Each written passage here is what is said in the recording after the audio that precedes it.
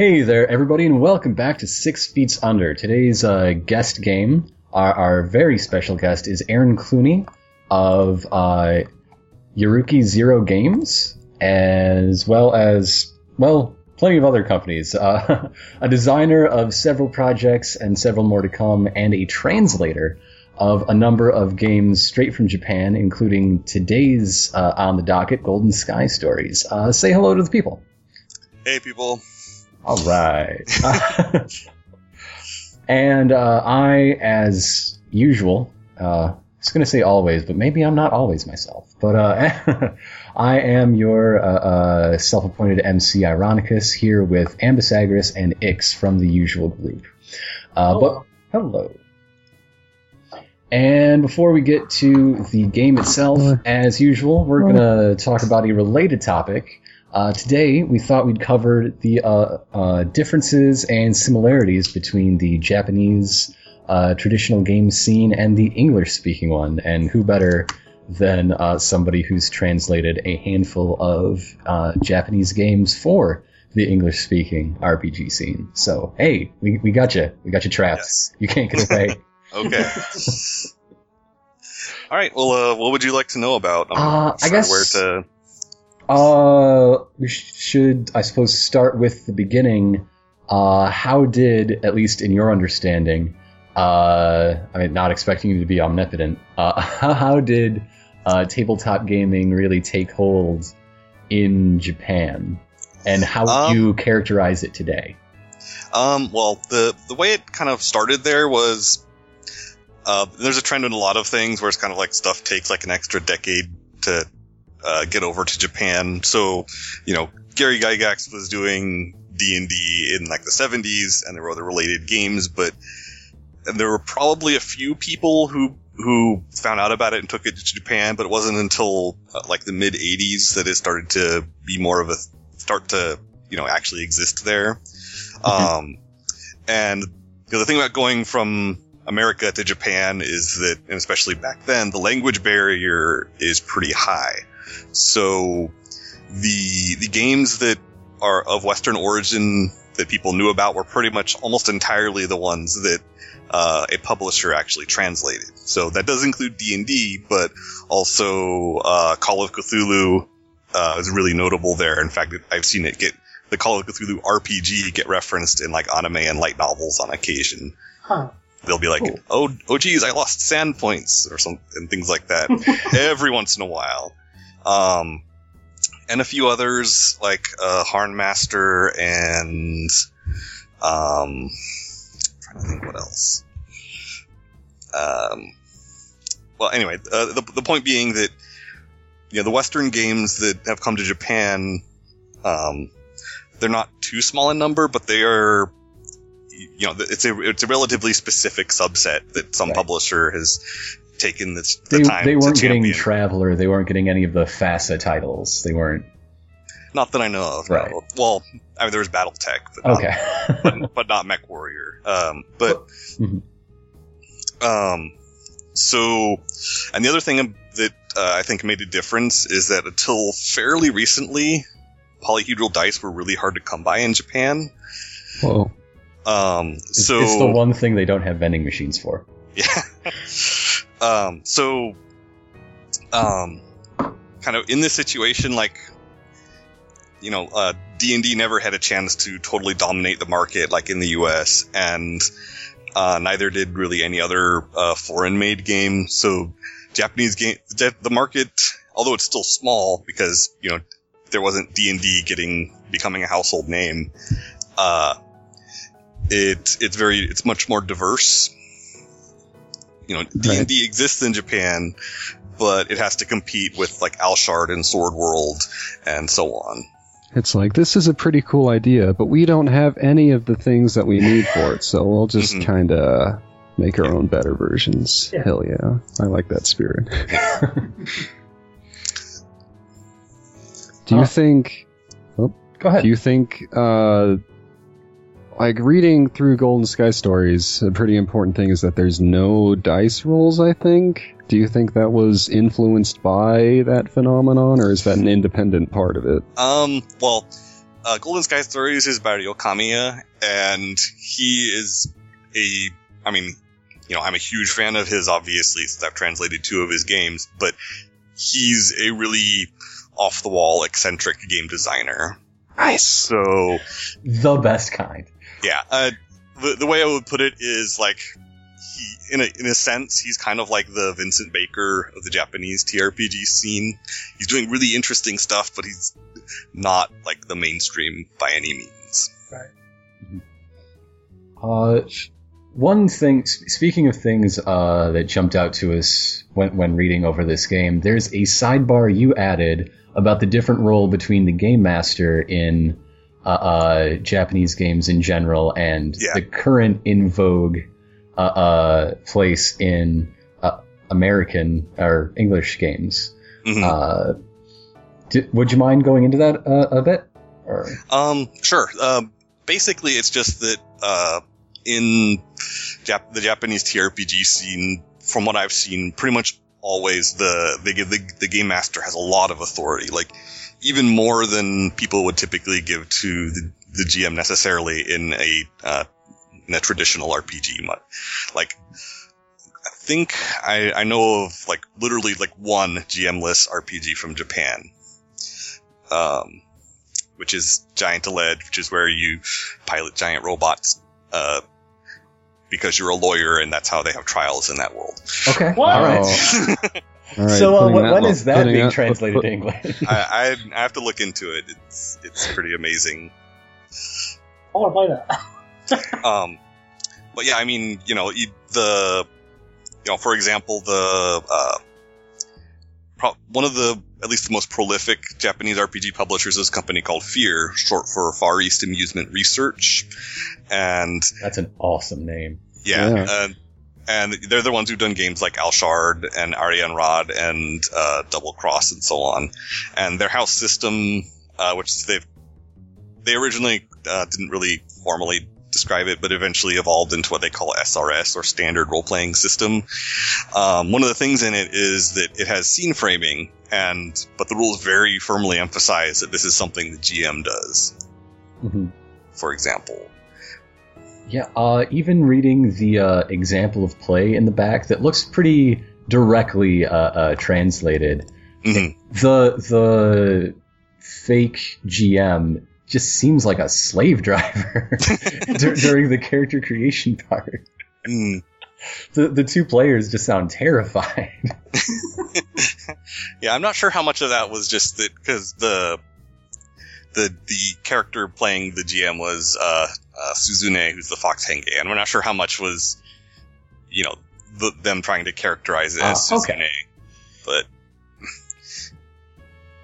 so I was wondering about. We talked a little bit about it from the developer standpoint, but what about like from the player standpoint? Like if I lived in Japan and I was interested in finding new traditional role-playing games to play, where would I go and what would I have to do?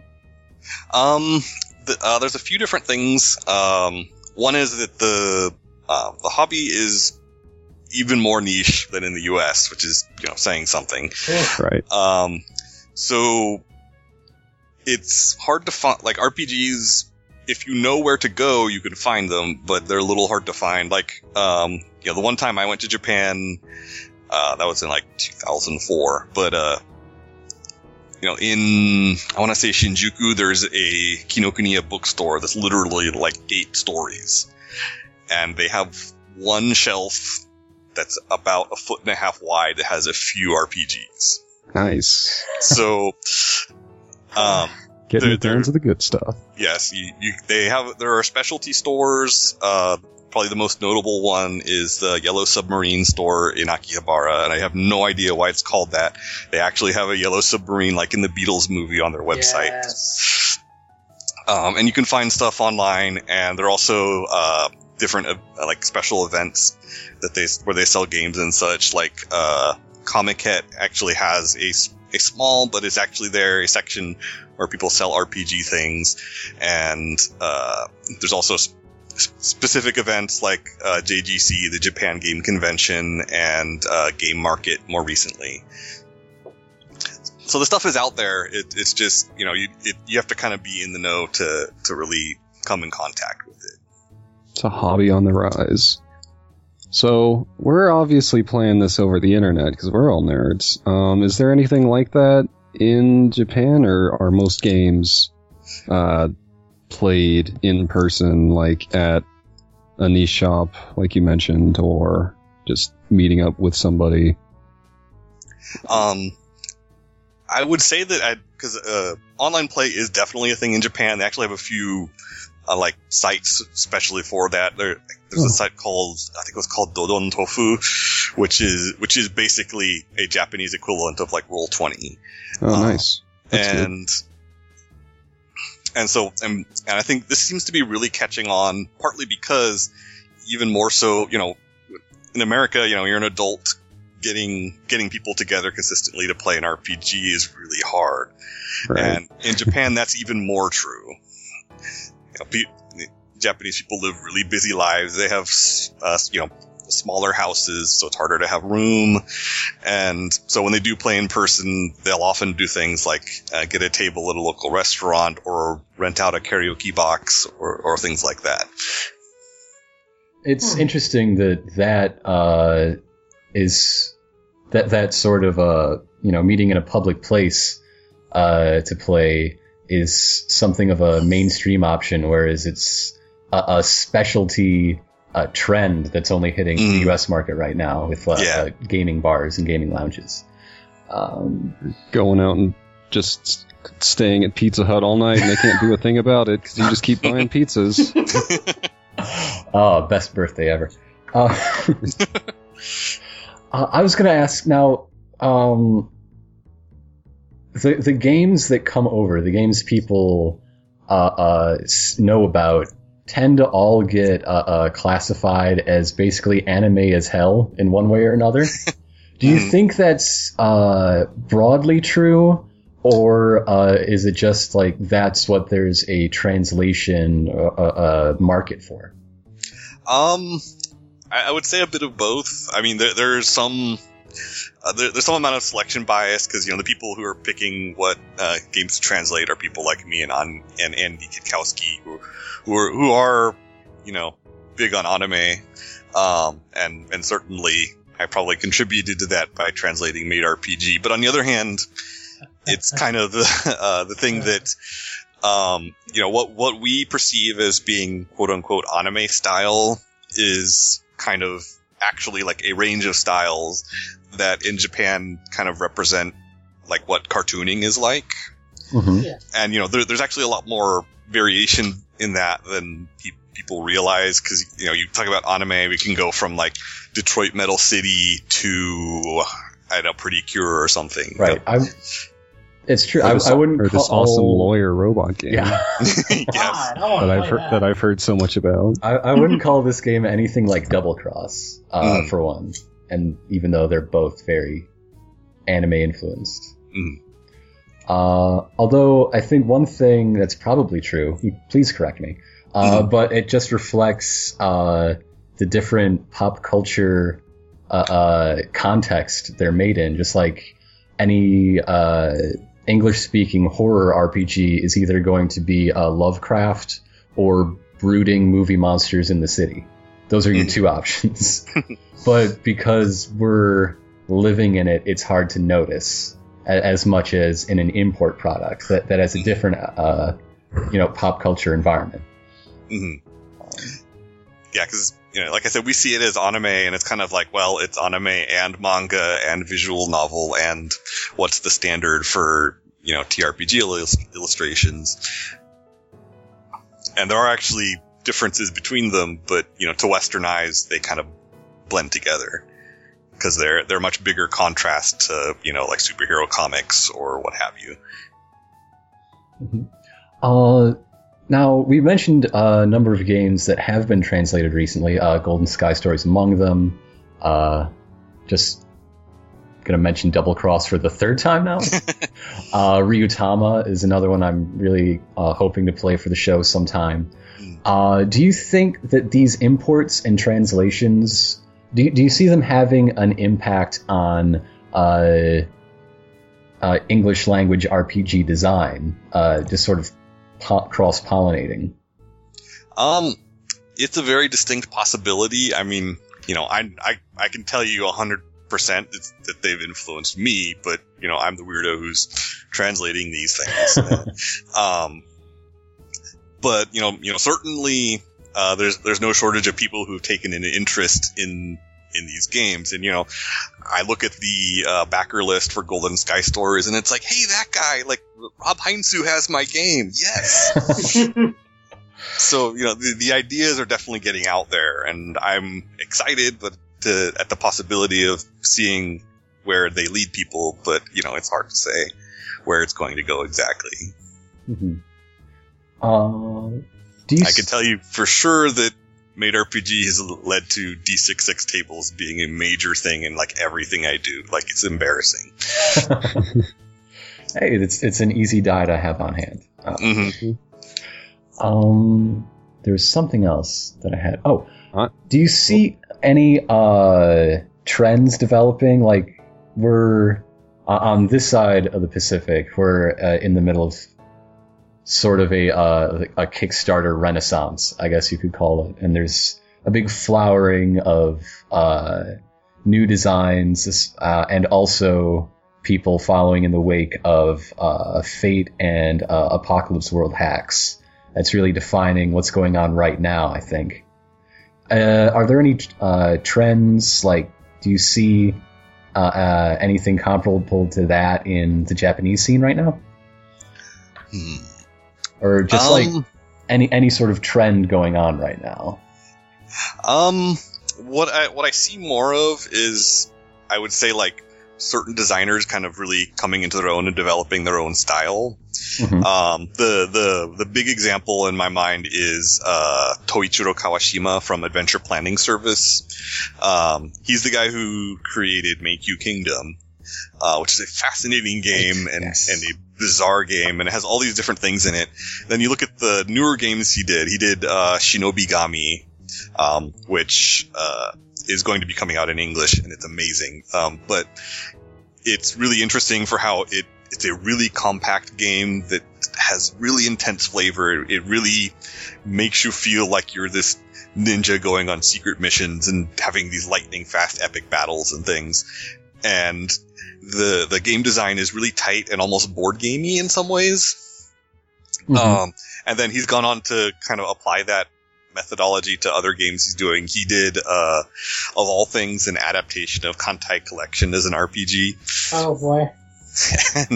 And I have the ebook. I need to finish reading it, but it's kind of like, he did it. I'm going to read it because there's going to be amazing stuff in there, whatever you think of Kantai Collection. And similarly, like, Kamiya has developed his style more, and his newer games are, let's say, problematic for the U.S. market, but design-wise, they show him developing even more and learning from all of his previous games. You could say that about so many people named Kamiya. Two. Yeah. So I had a question. Mm-hmm. Just doing a little research beforehand, reading about replays, like actual RPG session logs arranged for reading, and I was wondering if you knew of any sort of difference in perception of an RPG, like an artifact of a session being completed, being sold as a product itself, as opposed to, like, well, even something like our podcast, where it's a lot longer form, and Patreon.com/feats. Wait, what? I didn't say nothing. It's more about almost session to session than it is a single solitary session. In most RPGs, like, you have stuff like Dungeon World that can be played in one session, but can also be played in multiple sessions. Mm-hmm. And I was just wondering if that was any kind of common theme, that the time restraints of possibly, or the time restraint along with the smaller size of the market, possibly meaning smaller games that are designed for smaller time spans. Yes, that is definitely true. Like, my go-to example to highlight that is in Alshard. there's a section where it talks about different campaign lengths, and it says, you can do a one shot, you can do a short campaign, and the idea of doing like a Western style extended campaign is actually in an optional sidebar. Nice. Where it belongs. Yeah. So there's definitely, extended play is a thing, but it's definitely not the assumption. It's not, back in the day of D&D, they'd be like, oh, you're supposed to play, you're supposed to get to this level after you've been playing every week for 3 years. No, this there's is none your of life that. now. Yeah. Nice. And that kind of leads to an interesting idea afterwards. Like I said, replays. Even in the Golden Sky Stories manual, there's a lot of, I think between all the parts, it's one complete play session, right? There's close to one at least. There's one complete play session first presented as a story and then presented as a transcript of a game. Right. And then there's also some, there's a short story woven through the chapters that's kind of presented in a dialogue format. The Rico's Big Mistake. Right. It's interesting that that works a lot better for short form games than I can attest. Say a 50-part or so long campaign. And counting. Something like that. Well, replays in Japan, they fill several different functions. So one of them is to be a tutorial for the game, but people also read them for entertainment. So they can sometimes practically fill a niche that you would normally see for like a tie-in novel. So that there are actually replays that are multi-volume that run across an entire campaign, although maybe not 50 sessions worth. Yeah. Even from like an entire... Shh. Okay. Don't talk about it. You'll break my heart. Even from an entirely, say, objective standpoint, as a writer or somebody else who wants to tell a story, a role-playing session is a pretty useful format for it. So, I don't know, I just find the idea of replays just being sold themselves, or sold or released themselves as just the artifact itself, almost completely detached from the game, is really interesting to me. It's like it would take an awful lot of formatting to, say, release 13th Age rogue elements from the confines of the podcast, but it could be done, and it would probably be pretty great. I have made one replay called The Broken Window for Golden Sky Stories as a promotional thing, an hour session, and it was, that's when you find out that you start off like every sentence with well. Yeah. Things like there's actually, if you read up on the people talking about it in Japan about making replays, there's stuff about how much should you edit and things like that. So yeah, it's interesting. It's not an easy process because there's questions of how much and what you should edit, and also just the tedium of having an audio file and hitting play and pause a zillion times. Isn't there an anime that started pretty famously as a D&D replay? That would be Record of the Lodoss War. Yeah. Yes. Really? Oh, interesting. I know things. I've heard of things. It's pretty impressive. It's straight up, they have a fighter, mage, cleric, and wizard. Yeah. It later got converted into a Sword World setting, but it was, as far as I know, it was originally a house ruled D&D game. It's pretty impressive. So to sum up, it's in a lot more subtle ways, but there are definitely pieces of tabletop roleplay throughout culture. And sounds like on the rise. Yeah, it's definitely like people are it's not a total unknown anymore. Yeah, and I heard stuff like there's a manga called Lucky Star. It's goofy 4-panel gag manga, and I the artist who does it actually said he bought a replay without realizing what it was, and that was how he got into RPGs. And then when his editor was like, "We need you to make a comic in a hurry for this magazine," he went through his character sheets and picked out 4 characters and got started. It's pretty awesome. Yeah. So, all right. Thanks for listening, and definitely thanks for telling us all about just laying your soul bare regarding the differences and similarities between the English and Japanese speaking tabletop scene. So we're gonna take a quick little break here and be back with the game proper. To get cute.